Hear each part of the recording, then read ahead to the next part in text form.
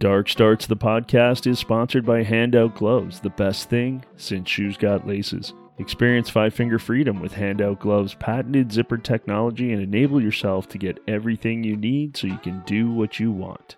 We're also supported by Powder King Mountain Resort in the Pine Pass, BC. Don't forget to bring your snorkel. Face shots are the norm.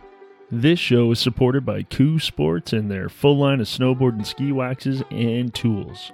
CBD Ingenuity. Without them, Chad would be a herding unit daily. Pro Standard and the Grill Mount, the most versatile GoPro mount on the market. Sans Meal Bars, the best tasting snack for all adventures without all the excess stuff you don't need. Be sure to visit our website at www.darkstarts.ca and go to our partners page to learn more.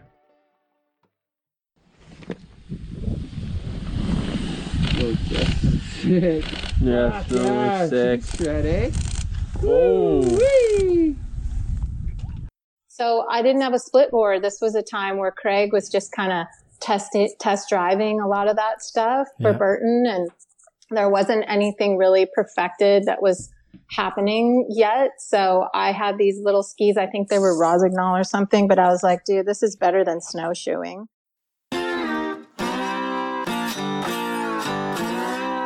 Hey everybody, and welcome to episode 63 of Dark Starts, your backcountry splitboarding podcast. This week we're talking with Megan Pischke. We were honored to have the time to speak with Megs regarding managing emotions in the backcountry, and we hope you all enjoy this one. So grab your favorite bevy. Today for me, it's a Fang IPA from Trench Brewing in Prince George, BC, and let's listen in to Megs.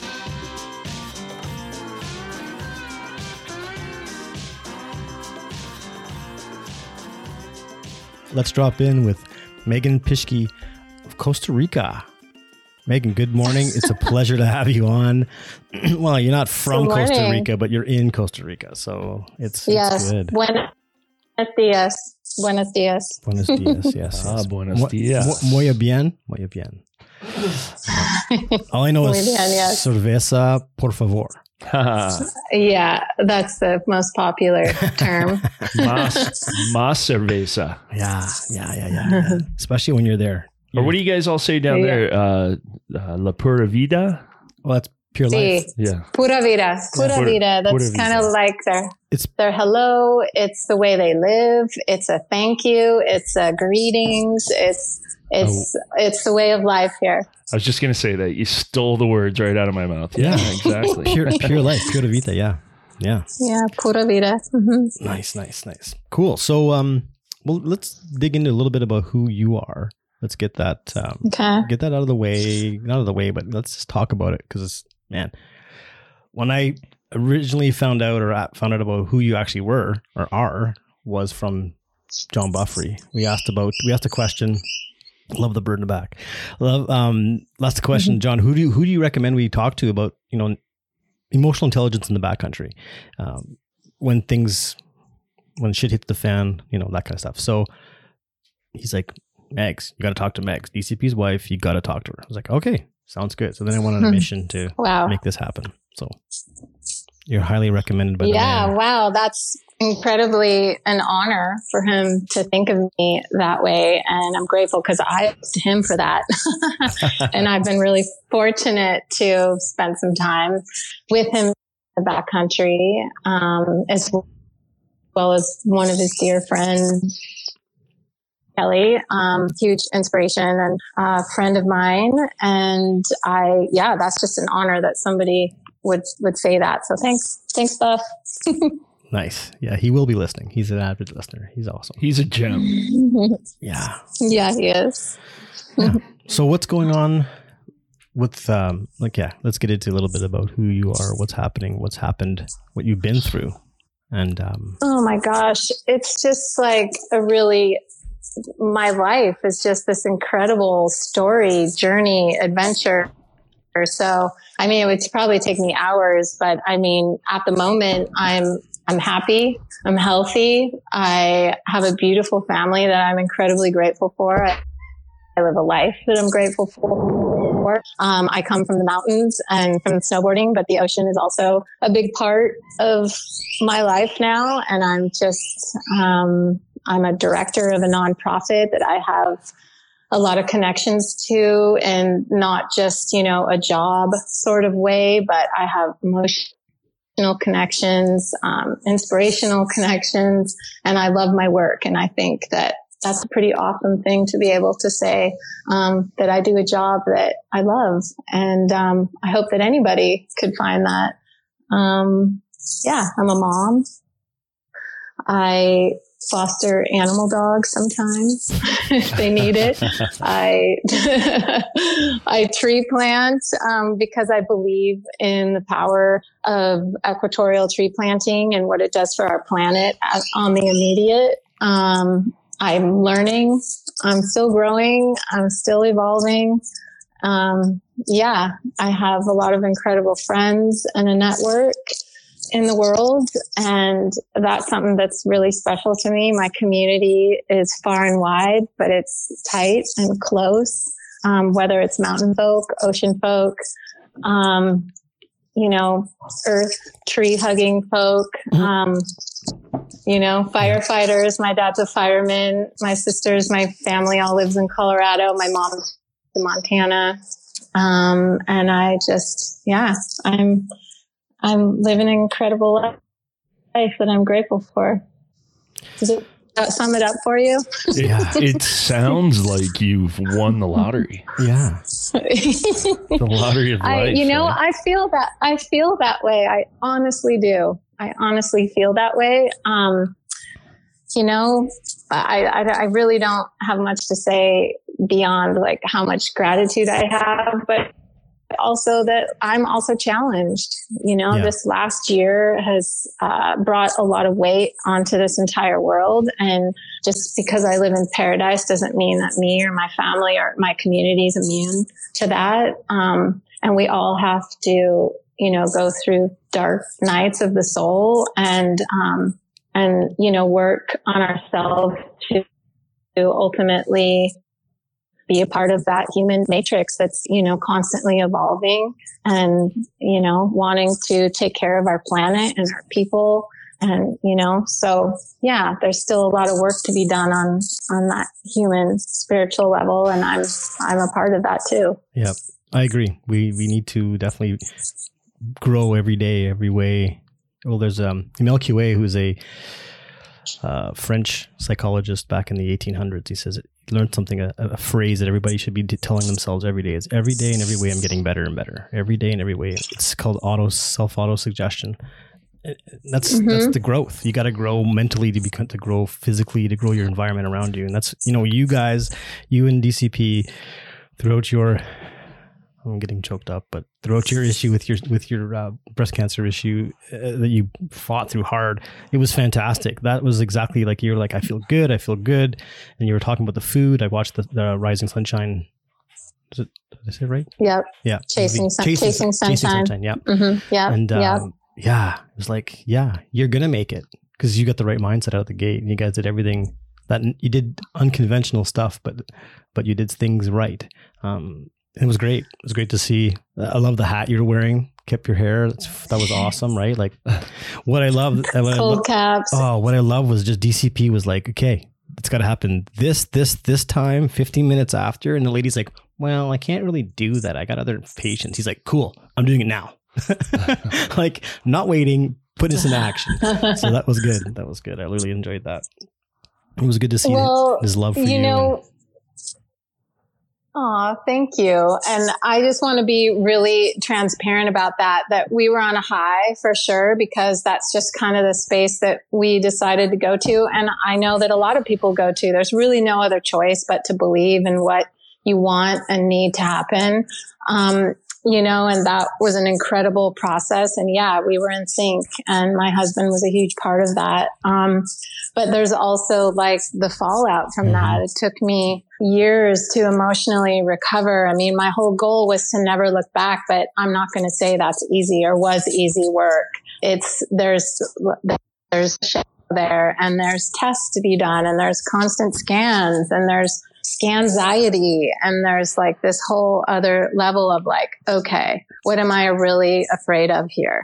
Like, you know, so just facing your fears for a long time after. And yes, and that high provided us a really great foundation for the work that had to be done for both of us, for David's fears for his soulmate and his mother of his kid to leave. And, you know, and for me to face my fears. And this was my ultimate, I feel like I was like, holy shit, was I a snowboarder just to beat cancer? Because I really looked to snowboarding as a platform for me to go, okay, I climbed that mountain, I dropped in there, you know, like I did this, I did that.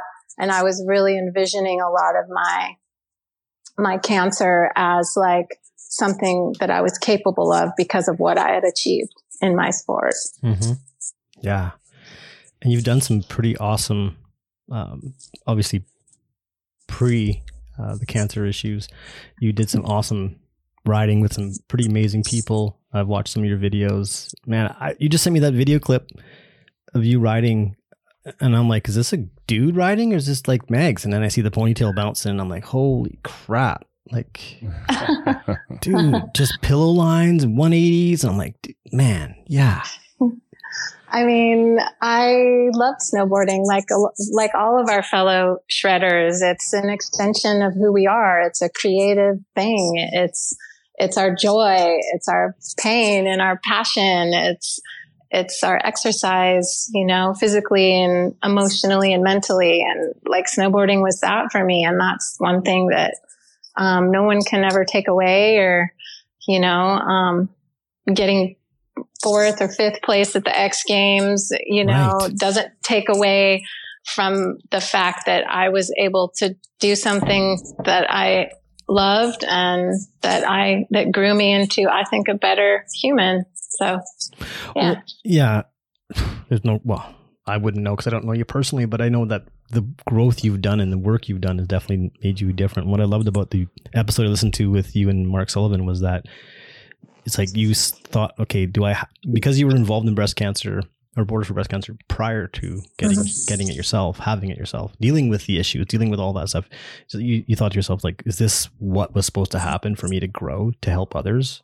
And it's like, that was probably what was there. So now you can feel exactly what they're feeling. You can help and you can really relate, which is huge. Like, that's incredible. Yes, it's exactly it. And that's, I mean, it's similar to, again, it brings it back to my snowboarding as like when you route yourself the mountain, okay, this is how I'm going to access the top. This is going to be my line down. You know, there's a thought process and there are all these ingredients that make that line work for you. And you're able to work with the mountain. You know, there's all these things that are happening. It's very, similar to that cancer journey, you know? So, and again, these are all things that I can share. So it just reminds me that I'm in the right place is what I'm trying to say, is that in my snowboarding was constantly reminded, not necessarily that I was doing things right, but that I was in the right place. I was exactly where I should have been, you know, and that's really how I look at a lot of this, cancer journey stuff, as well as my job space and my life now. There's a constant reminder. It's like, even when I'm challenged and things are really difficult and I don't know which way to go, there's this reminder that I have that I'm in the right place at the right time. And now how am I going to work with this, or how am I just going to be with this? Yeah. So everything, my mother always tells me, everything is perfect in the right time, right space, right place. Just go with it. Yes. Path of least resistance. Yeah. And it hurts sometimes and it's not where you want to go. Let's, I got this YouTube, little clip up right now from the Warren Miller movie with Jay Nelson and Jeremy. Amazing. Nobes.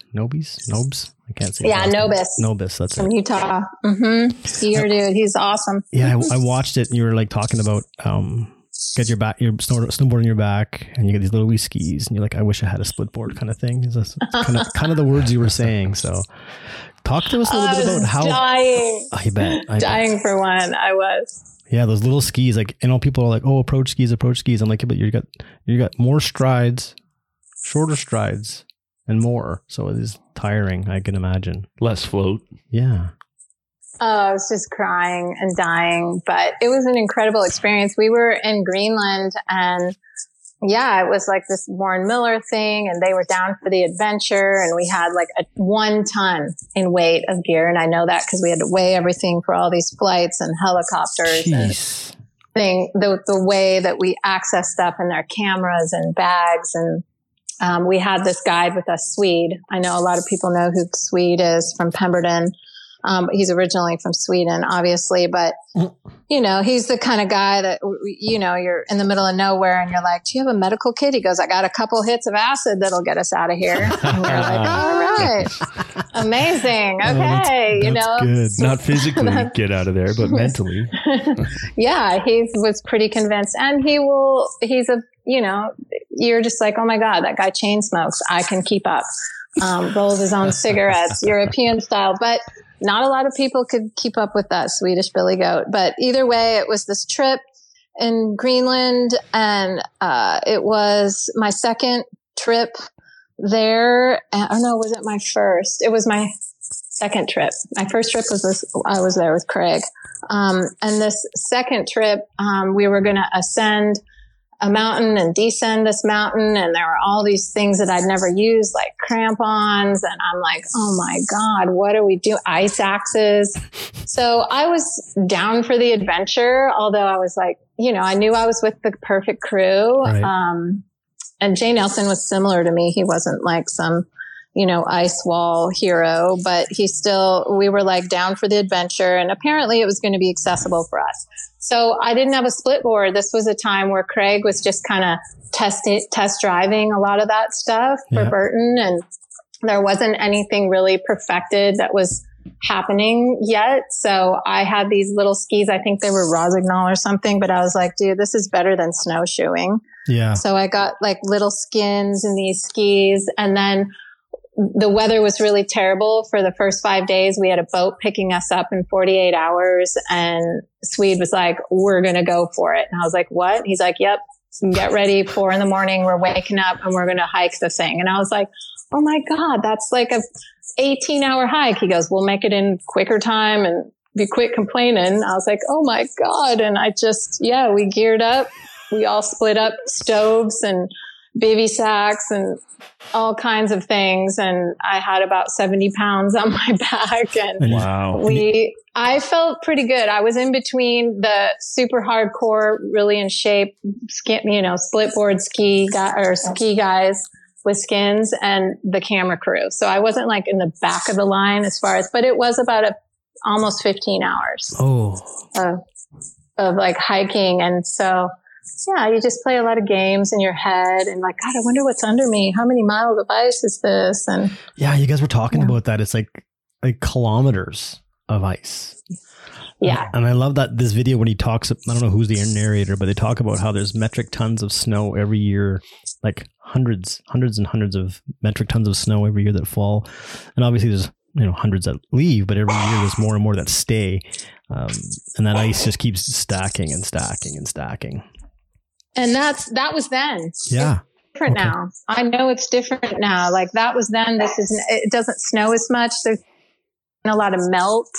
And there's just a lot of, it's different, I think. And even then when we had gotten there, this is one of the things that really pushed me to do a lot of the tree planting work that I do, is that the 2 men that we were with, 2 different boats, they dropped us off in this fjord that they had been born and raised and visited, and with families. It's a spot where it's kind of like their graveyard where they ice pick into the permafrost and they bury their dead. They have to bury people in ice there because they don't have dirt really. And then we got to this place and they didn't even recognize where we were at. And they were kind of tripping and scratching their heads. And we're like, what's going on? Whoa. And our guide that was with us was like, they don't recognize. They said there's been so much melt in the last 2 years that they don't even recognize the location. So, and then sure enough, there had been so much like freeze thaw happening of the permafrost that there was like skulls above ground. bones above ground. It was so wild. And we kind of, buried some of the skulls with rocks, but the guys were really emotionally moved by this scenario. And that, of course, moved all of us. We were like, wow, there's been a lot of melt. And, that was a long time ago. So I'm imagining it's really different now as well. No kidding. What did you take? What was the, because that's a really different kind of environment, snow on top of ice versus, snow on top of the ground, or, what was some of the things that the guides did that you noticed to mitigate or to see what's going on with the snowpack while you guys are riding? Do you remember any of that stuff at all, or? Yeah, snow saws, just similar how you would check a snowpack. You cut into it and you see how much snow is on ice, what the freeze thaw has been, what the season has been like. It's the same thing they do nowadays. It's not like okay. Is that your question? Yeah, that's exactly what it was. It's a good answer. Mm-hmm. And nothing really changed. Just a matter of digging into the snow and figuring out what's really going on at that present time and moment with the snowpack.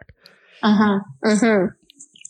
Nice. What are some of the other adventures you've had that have helped you kind of learn more about the snow? Because I know, when you were riding in the 90s, I'm going to say it. I know you were pro when I was loving snowboarding as well. Like heavily just getting really into it. I know I've heard you say that, we weren't really checking beacons. We weren't really doing any, checking the snowpack, and just like figured it's good. What are some of the stuff that you kind of remember that you've done that now you're like, oh, once you've got some avalanche experience under your belt, courses, you're like, oh, well, we didn't do this. I think, like late 90s, I lost one of my best friends, Mikey Merrick in Summit County, in like early on in snowboarding. And like, I think it was like 94.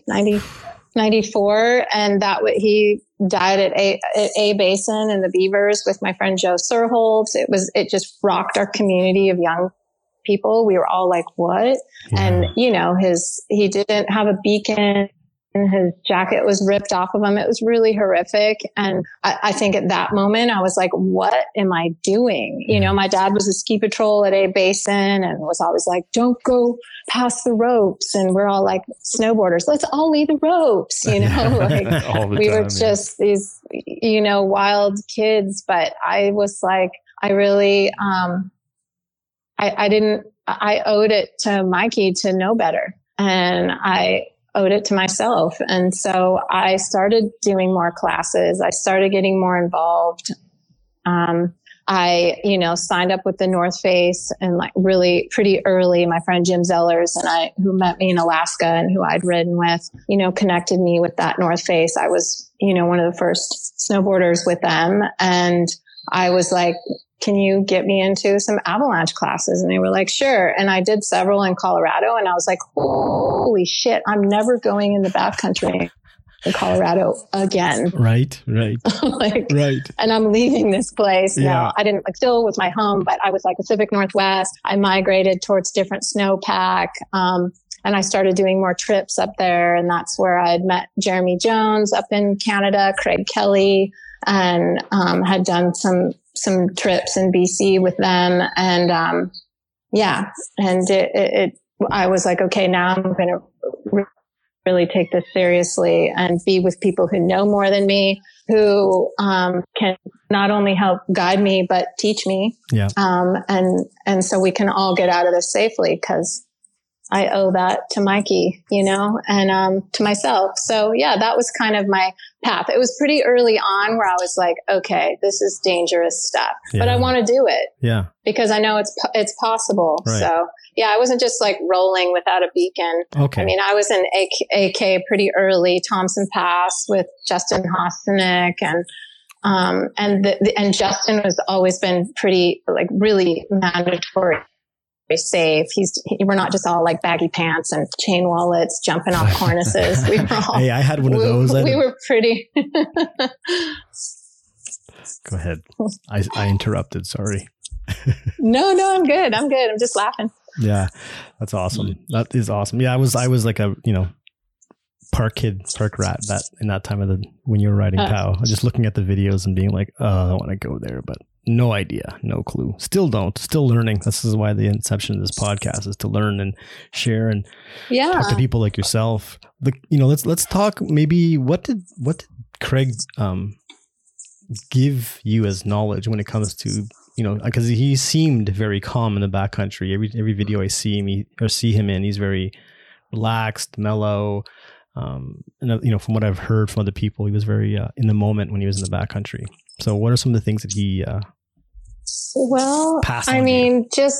I feel like just as being, for one, I was lucky to do some travels with him. So car time and a lot long drives and whatnot, to be able to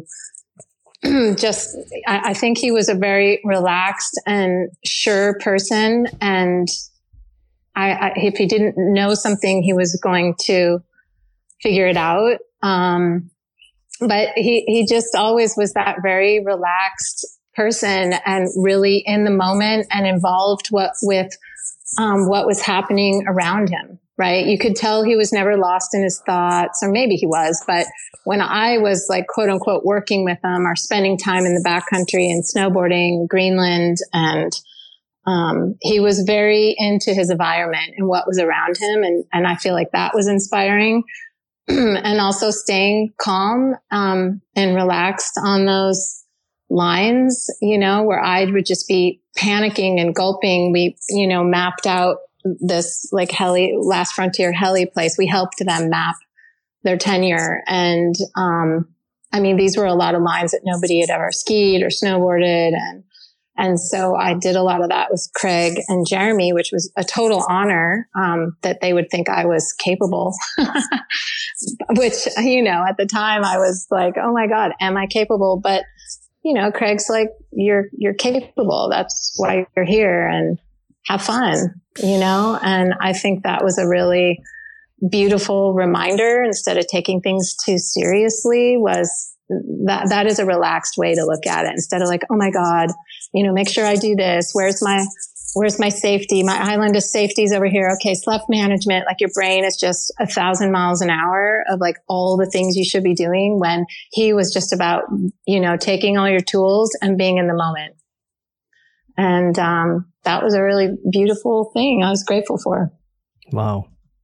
That's a lot to take, in, but it's a lot to learn and learn from. Like a lot of us have that feeling, but or act like that on the outside, not always on the inside. But that's good. That's good. It's good to be in the moment. What? Let's talk a bit about what you've done to work on your emotional intelligence throughout the issues you've been through in life, so that we can share that with other people to take that into the backcountry when things become like super heightened. Because the emotional intelligence is your emotions are high, your intelligence becomes low. They say you use maybe 3 to 5% of your actually brain capacity in that moment. That's why people do the flight, flight, or freeze. Most of us fight. Some people freeze, but most people fight, and it's not really at an intelligent level when you fight. Because if you just calm down, took a few big breaths, you probably could make a better decision, right? Or say something better or nice in that moment to somebody. Yeah, that's a good point. Saying something nice is always good, or nothing at all. But I feel like early on in my snowboarding, I discovered like yoga and meditation. And that was something that Craig was super into as well. In fact, he had brought up several different kinds of yoga, Kundalini, energetic work, which is great. I was into some of that too, and that's where we aligned. And it's just a practice. I still practice yoga. I still practice meditation, but early on in my snowboarding, I would say it was a really huge help, as well as a life skill that we all need and could use is, you really just emptying yourself and practicing. I think so many of us get into our heads about what meditation should be and what does it look like? And, do we do it like them, or is it like a monk? And, or we watch our thoughts on clouds and then we let them go, or whatever your practice is. It's going to be different for all of us, but I think it's an important thing to practice. We have such a busy world. It's such a busy, the production thing is high, like do it and finish it. Right. Like we just live in this world. It is fast paced and it is what it is. And we all want to be a part of it. But like, unless we take the time to be still and to quiet our minds, I just think we get really imbalanced, so that helped me early on in my snowboarding. It was something I swore by.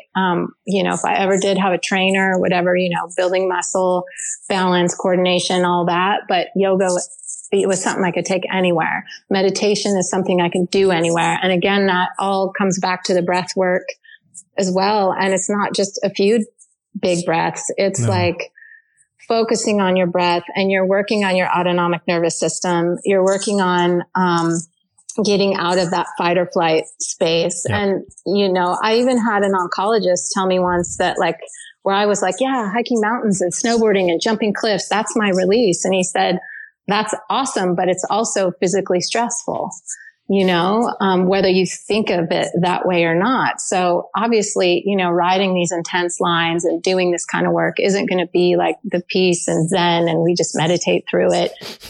We do it because we love it, and maybe some are addicted to it. I would say that rush and that thrill is important, but how can we balance it out? And then when we're faced for a legitimate fight or flight situation, then how can we manage that without, getting in that constant cycle or fight or flight? Because, some people stay in that fight or flight where it's like the scary thing all the time, snowboarding, and, ooh, that was gnarly. That was a close call. Okay. And then they're in traffic, and then, they're tipped over the edge really easily, and they're in this constant state of fight or flight. Right. And so I think a lot of people, are snappy and on edge, and watching the news all the time can make people that way. And so finding our balance, whatever that is. And it's something I have to continually practice to maintain. Yeah. Anything. It's I like to use the word, one of my life coaches calls it harmonizing. So balance is 0. Harmonizing means every piece is in its place and it all works in ebb and flow. So that's what I was taught. That's what I was taught. But that's the mindset I use. Beautiful. I got a meditation I'm going to share. I'm going to put it up in your profile on our website, but I'm going to share it with you as well. It's one my mother did. It's about 6 years old. It's 8 minutes long. Anybody wants to learn, it's really simple. You just listen to my mom. She puts you through an induction. She'll maybe put you to sleep, but I'm telling you, you come out of it with this feeling, this relax, and your whole body just like, I'm actually feeling that feeling now because I meditate daily, and it's been really helpful for me with my blood pressure, all that stuff, my type 2 diabetes. It's healing. Right. It's healing. You heal your body by letting your body stop thinking.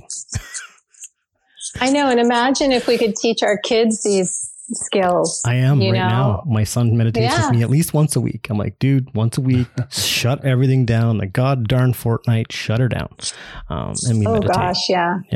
Yeah. David's got this thing where he's like, okay, family night once a week. I mean, we've done it a few times now, and it's easy to get lost in the shuffle, but it's a beautiful thing that he started where we sit down. It's like a talking circle. Somebody has a talking stick or whatever it is that we're holding, nice. A crystal or whatever. And we can talk about the really cool things or something frustrating. And then we let it go. And then he leads us through a meditation. It's really beautiful, actually. And it's a good family connection, and it's good for the kids. The kids have done a lot of this here or there, but trying to establish that, that committed time. And the grounding, getting back to grounding, being grounded to the earth, not just like flying in the air with the Wi-Fi. Yeah. Which is what we all do. I know I catch myself. I'm on the Instagram, chatting with people and building, and it's like, eyeballs start to hurt. I'm like, all right, I need to put this thing down. Like, let's go play some baseball and get grounded and relax. And I think that's definitely a good practice to start for your emotional intelligence, is to get your meditation. And I got to get into yoga now. That's my next step. Now that the world is kind of opening up again and we can go to places again, gathering in some sort of groups, but. Yeah. And I think that that's really important, and probably something that is not only lacking this year, but that so many, especially kids, are feeling is that social distance, because when we're in our space with somebody that we're connecting energetically, and that's kind of back to emotional intelligence too. It's like, who are you hanging out with? What are you talking about? What are they emitting? What are you picking up on? What are you emitting? There's so many things that can help like balance that emotional intelligence. But if you're always with somebody who's like negative and down on the world and conspiracy theories, and I'm not saying that's bad. I'm just saying, as an example, just this constant frustration and, like, is that good for your emotional intelligence? You have to really assess your space and be like, what is healthy for me here? What feels good? What is vibrating high? What is going to keep me grounded or balanced? Because, especially, it's one thing to, like you said, watch all the news, but it's like, who are we spending our time with? Who are we, connecting with, I guess. Good way to put it. Yeah, it's interesting what you said earlier about what the oncologist said to you about doing the big lines and hitting that stuff in the backcountry, and how, reminding you that that's physical stress, and never having thought of it before. Because somebody like myself, I always think about, I have the need to be out and do that stuff. And for me, that's, I guess, my meditation is being out and doing that stuff, but never thought about how that physically is affecting me until the next day, right? When I wake up nice and sore. But I was just going to say, until you get older and your body's like, okay, this is a lot. Like, as a kid, kids and young, we can handle all the physical stress. That's what we're meant to do. But there still are ways. And I love that a lot of agents now are, getting their athletes like, hey, you need to do some stretching, some PT. It's a totally different world than when I was this professional athlete and just buying snowmobiles and trucks and spending money. Like the age, really good agents nowadays are really coaching these younger kids to take care of themselves physically. Cause I don't think my oncologist was saying there is anything wrong with physical stress. I think it's like a release, right? Like that's a release for us. And that's part of the addiction, is that we are releasing and exerting all of this energy, whether we ride our bikes super hard or skate or whatever it is, surf, that we're oxygenating ourselves fully, right, to our full capacity. But it's like, it doesn't need to be the only thing that we do as humans to, preserve and reserve, right? We need reserves to handle those like legitimate, like, oh, your grandfather passed away, or you lost a friend, and, is that going to spiral you, or, are you going to grieve and move through that? Right. Yeah. So, and I think you brought up a good point. I think a lot of the adrenaline and endorphins and all the the chemicals that come out of your body from that heightened awareness or that excitement is good for our bodies. Our bodies need it, not all the time, but it needs it. And it needs to calm. It needs to have the different endorphins that come in to calm you down. And there's been a book I'm obsessing about. I've been listening to it every day. I listen to it on 1.25 speed. It's by Neville Goddard, and it's The Feeling is the Secret.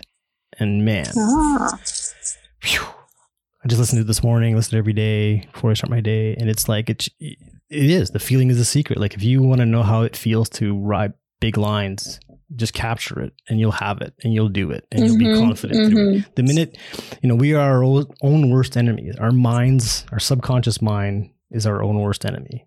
I've been learning from the book. It's like everything that the man thinks he can achieve, the subconscious mind's job is to question it. And it usually questions it going, you can't fucking do that. Fucking what makes you think you can do that? And it's like, no, I can do it. I'll do it. And then we do it, right? You gotta, the monkey mind. The monkey mind. Yeah. The ape brain. The rumination we do as well, the negative self-talk, is what's brutal for people. Thinking about the negative thing and not moving forward. It's got to be positive. Yeah. And that's what I took that from your video, and watching you in DCP was really the fighting it ahead of time. And that's even with, so for example, when things shit hits the fan and, oh God, I buried a friend, or a friend's buried, or a bunch of us are buried. It's like, okay, we're going to get through this. We're going to figure this out. Let's follow standard procedures. Let's, do this, what's going on? Do you see any debris? Is there anything where we can see where somebody is? Then start plan of attack. Someone takes action. Okay, you're the boss. You're not the boss. You're the lead. You're going to put everybody in place.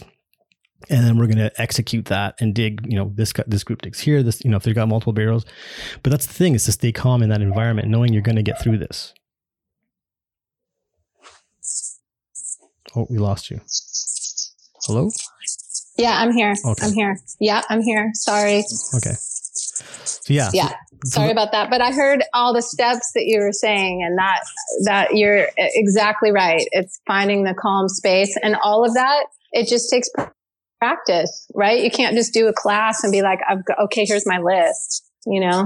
It's just practice as much as we can to make sure that we are prepared. And sometimes just removing everything, from our space, our minds. Like, I think it's great you meditate every day. That's really inspiring. I'd like to say that I do, but I still think of surfing as meditation. It's my moving meditation. But like I said, I'm going to send you that 8-minute video of my mom. You can just put it in your phone, just hit the button.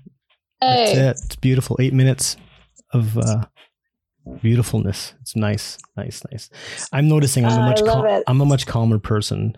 3 years ago, I was like a raging, angry man all the time.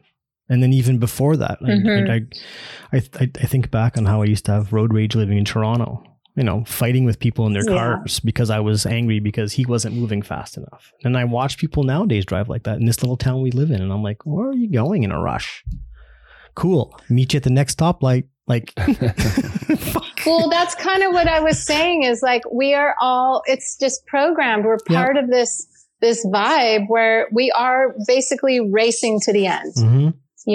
We are all just rushing right into when it's over, so like, I mean, it's just, I don't know. I realize that. And I can be really hurried and busy, and I've got this and that, and I still have a really pretty stacked list, but unless I'm practicing my moments of calm, unless I'm pretty, focused on getting my yoga practice in, taking my moments. I like that I listen to podcasts or books on tape. Like my body clock is like 5:30 in the morning. So I have 30 minutes to myself to have tea, to listen to that stuff and just start my day off on a good foot. I listen all day long. I just put it on the television and Mr. Bob Proctor's in the background doing his thing, and I just do my thing. Build the podcast, build everything around, and connections, and talk with people like yourself, and just try to stay. It's important to have those. Yeah, it's not easy, but again, like, who are we aligning ourselves with? What are we listening to? What are we programming ourselves? And how do we deprogram those negativities? And it's a practice. Yeah. Well, it's interesting piecing they're putting the pieces together, listening to you speak, and you and Chad back and forth, and Chad asking earlier about emotional intelligence in the backcountry when something goes sideways, and the pieces were like, who are the people you're with and what are you doing? And that's a big part of it, I noticed. And just listening to you speak just a second ago, Chad, about rushing through traffic, and Megs, you mentioning everybody trying to get in front of everybody and going faster and faster. I find that on the skin track sometimes. And there's this whole thing in the splitboard community regarding, splitboarders and skiers going out together, right? And you gotta get your transitions down so that you're in line with the skiers, right? So you're just as fast as the skiers. And I'm always just like, dude, whatever, man. I'll get there when I get there. I'm generally always the oldest guy on the track. And I just tell everybody, listen, don't worry about me. Just do what you're going to do. I will get there. I'll be maybe 5 minutes behind you, and I'm going to get there, but don't worry about it. Just go, do your thing. But I'm going to go at my own pace. Yeah. Same. I'm slow for now. But I find it kind of funny how there's and I don't mean to sound judgmental about some people, but there's people posting videos about how quick they can transition from split to ski or to riding mode, and wow. And, wow, that's great that you can do it so fast and peel your skins off with your board still on your feet. But I'm just not in that big a hurry. No. You know what those people need to try to do is putting a wetsuit on a 4-year-old. Let's see how fast they can do that. Right. Because life is not fast when you're doing that. It's you on one side and DCP on the other side, just bouncing them up and down to get them in. Yeah. That and just tears. I remember trying to put like the hood on the little dude, and he's just like squeezed in there and screaming. I was like, all right, okay. No gloves, no hood, no booties. Fine. Just be an ice cube. It's okay. Yeah. You'll figure it out. I get a tip for you, Megs, on how to make that faster and easier. Okay. So just a little hair conditioner. Yeah, right. I know for the booties that works. Yeah. That works good for the booties. I guess you could do the entire suit. You're absolutely right. It works. I was a scuba diver for 20 years, and did a lot of scuba diving in dry suits that have latex rubber seals that go on your wrists and over your head and on your neck. And we would just make little bottles, and it would be like 20% conditioner in a bottle of water. And that just made everything slippery enough. That is so good. Wow. Gosh, why didn't I think of the whole suit thing? That's great. Thank you. Squirt it in the suit and everything slips right on. And then when you get in, how does a wetsuit work anyways, right? You want water in that suit. So you use that conditioner to get the suit on. You get the water in the suit. By the end of your ride, it's all flushed out. Works really well. Wow. There you go. Pro tip for you. Thank you. Love it. We just fixed your pain. That's right. Yeah, that's Darren so great. Thank you. I know nothing. Thanks, Darren. Yeah. Awesome. So what's so you're heading over to Colorado, Denver next weekend? Yeah, I'm going to Colorado actually in a couple of days. I'm going to go see. I've got 4 sisters there. 2 of them had had babies in the last year. One of them built a house. The other one's building a business. And my dad wants to gather us into one spot, and we're going to visit Mom. Like, it's going to be a good, really needed trip. And then we'll come back down here. The kids are back in Escuela here in August. And so they'll be back in school for one more school year. Okay.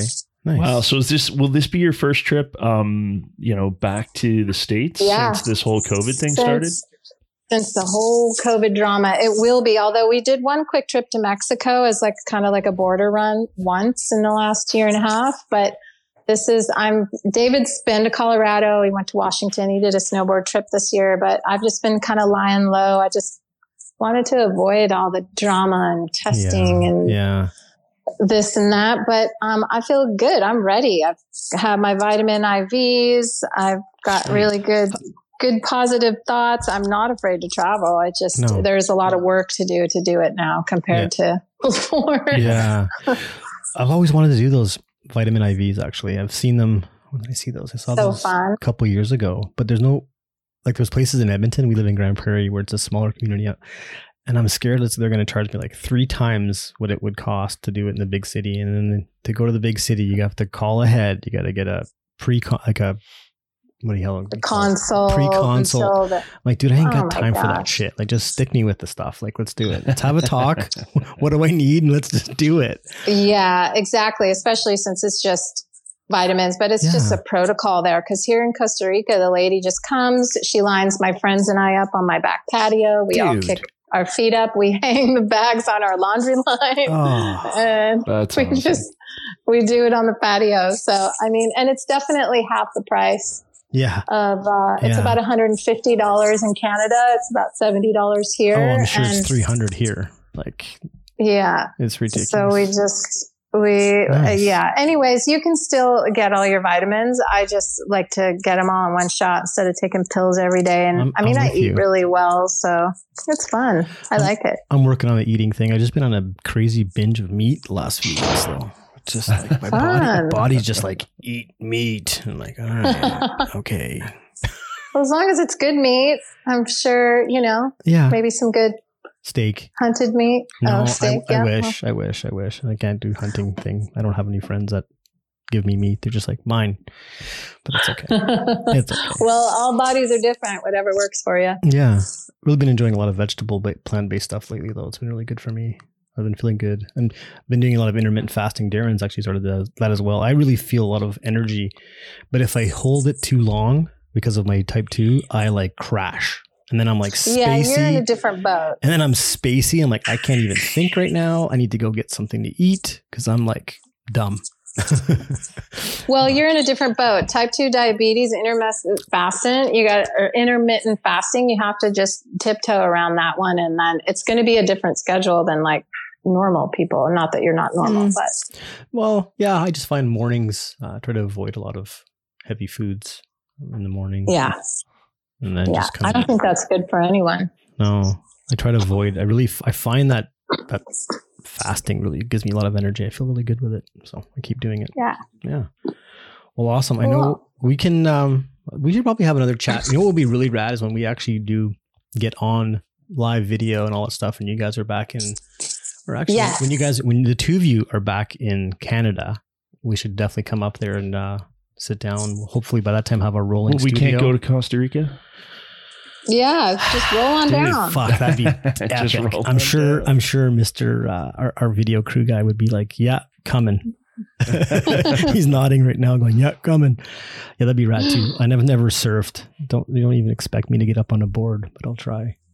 But swimming in a bathwater warm ocean with dolphins, and last night was the most beautiful sunset, and like manta rays leaping out of the air. It was hilarious. Dude, I was like, where am I? Right. Paradise. Yeah. Los Sueños means the dream, and that's where you're staying. Oh, yeah. And there's actually a town in Costa Rica, a little town called Los Sueños. And it's called it's a resort. Oh, yes. Up north. Yeah. Yeah, Los Sueños. It's by Jaco. Yeah. Yeah, that's where my life coach has got $1 million house, I'm sure. He's beautiful. Filthy rich, but that's how come I know the name, because I've listened to his audio talks, and he's like, Los Sueños, the dream place I got to go to. So, yeah, you do. Beautiful. Well, I'm here. Feel free to visit. Don't tempt me with a good time, as they say, right?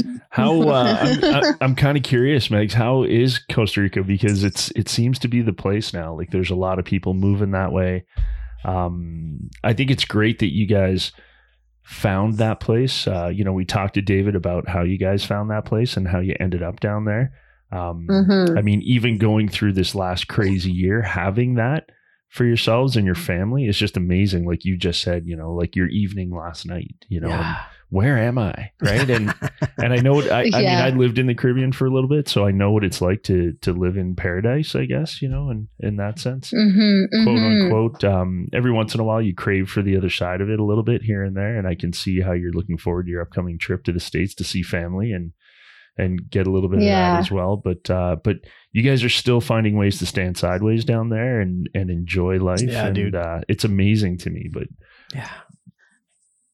I mean, that's really what it is this was always that place for, us snowboarders who lived, ate, breathed, 11 months out of the year, that, whether we went south or regular seasons up north, right? This was that place where we were like, didn't talk about it. It was our balance. We kind of need to empty ourselves of everything that we were living and doing to just empty of it, to be creative and reinvent and new products and new graphics and new ideas and new projects, to be able to continue to do that. This was always that place for us. And so we had planned to be here for 1 year before COVID even started. So we've been here since, early 2000s, but we were like, okay, we're doing it. 2020 is the year. And, we came down and then COVID happened, but we're going home to Canada. It's just, there's really no need to rush, right now while the world settles into its new order. And do you have to have a vaccine to cross into Canada and quarantine and all of this stuff, where here, yes, they have really strict rules. And yes, there's a ton of COVID, and yes, we need to be careful and wear masks. But our kids are in school, and our kids are being taught by human teachers and having books in their hands, which is incredibly important to us, as well as being able to be outside and have a ton of outdoor activities. These are just a couple of the reasons why we're staying here for another year. But we feel that we get a lot of vitamin D, and our health it's imperative that we're outside a lot and that our kids are outdoors a lot. So COVID's happening. They have a lot of strict rules. Obviously, we have to COVID test, I think, to come back in. I'm not sure if that's changing, but you have to carry COVID insurance. But, the country will probably, just like the States, getting open and lots more vaccinations. The country here should be vaccinated fully within the next, I'd say less than a year. So yeah, I mean, it's like any other place in the world. It's also kind of sad because they don't have access to vaccines like the States, or I'm not sure. I honestly don't watch the news a ton, but I'm assuming that vaccines are accessible to anybody who wants them in Canada. But here it's like they have to wait I think 8 to 10 weeks for their second dose. It's, you know what, it's not far off from the same here. I mean, yeah, we do have a lot of vaccine right now. And, you know, especially the province of Alberta where we are, they're on a hard push to get everybody who's eligible vaccinated. But yeah, second dose is probably about the same amount of time away. I mean, right now, they're offering second doses to anybody who got their first doses in April. So you're getting your second dose now. So, well, I just wish everyone, you know, an abundance of health, and whatever people's choices are, whether to get vaccinated or not, that's theirs personally. And I just say boost your immune system, get you and your families outdoors, and try to stay out of the negative lane of where a lot of thought processes are for people now. And agreed. Build your positivity and love yourself, and, you know, just keep moving and grooving. Yeah. You know, it's funny. You were just talking about how, you know, being in Costa Rica, with DCP, learning up, you know, new graphics, new this, new that for his board line. And I had a feeling, I'm like, I'm going to go look and see what his next year's boards look like. And of course, the hybrid, UN Inc. I can't even say that right. UN Inc. Unink. Yeah. Unink. Sorry. Unink. Right. Unink DCP is like from a beach. It's got, palm trees. It's got fish. Heavily influenced, of course. Yeah. The whole top sheet is just like, boom. I'm like, yeah. Well, wait till you see next year's. I'm not even going to tell you about it because that's his secret, because he's just wrapping it up with Mark Kowalczyk is his go-to guy for all the incredible graphics. For 23, because I'm looking at 22 right now. Yep. Yeah. Or what's coming out? Yeah. No, he's doing 23. Yeah, I figured. Yeah.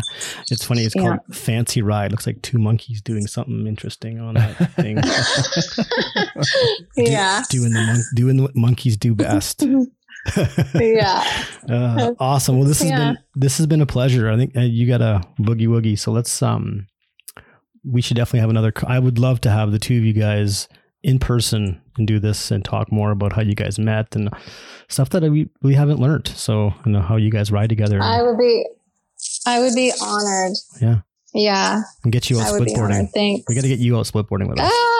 I know. I do have a split board. I have a GNU. I have a B Pro split board, and I've used it a bunch, and it's just hanging in my garage right now. And I'm excited to get back and to get back into the snow this next winter.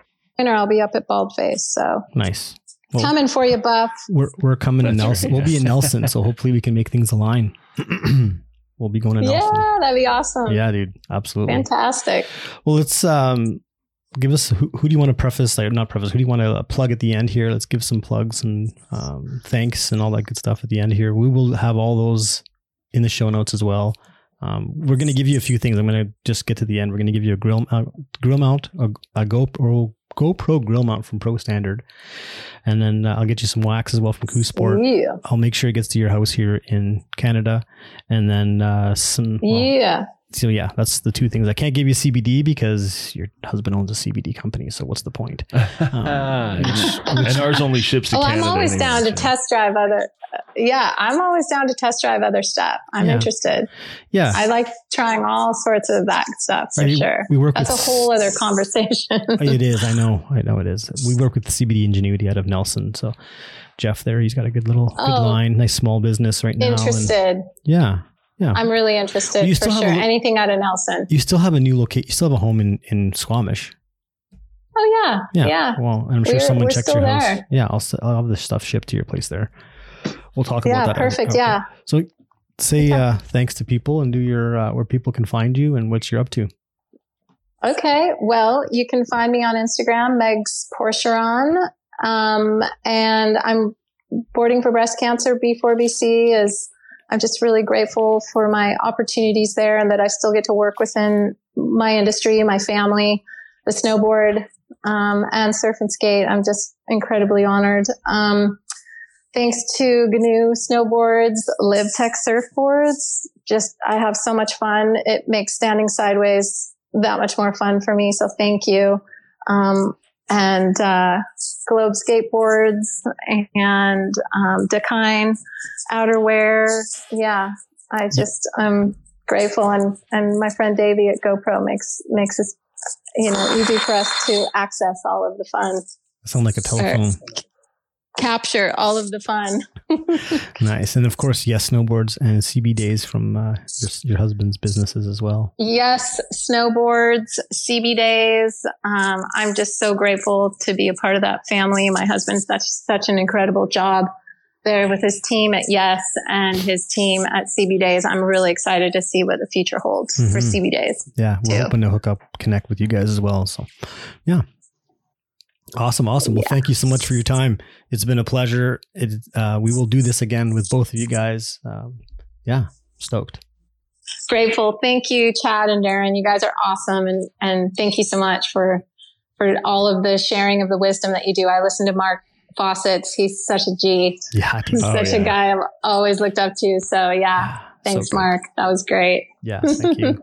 Well, thanks, Megs. You're awesomer. We all are. We lucky. Yeah. We got a good crew here. Well, you have yourself a great rest of your day, and we will talk soon. All right. Take care, you guys. Thank you. Peace. Thanks. Bye. Hey, everybody. Thanks for listening, and a special thanks to Megs for taking the time to talk with us. As always, you can learn more about Megs and B4BC in the show notes. And hey, all, if you're loving the podcast, then be sure to hit that subscribe button, drop us a review, and share it with your crew. Also, feel free to visit our website at www.darkstarts.ca and follow us on Instagram at darkstarts.podcast. Be sure to check back with us next week and catch our next drop with Scott Seward, one of Burton's head honchos for the Family Tree line of boards. While you're waiting for that one, go back and have a listen to the episode, Yes, We Have Splitboards with DCP. Summer surfing in Costa Rica, winters riding in Squamish, British Columbia. Could life get any better?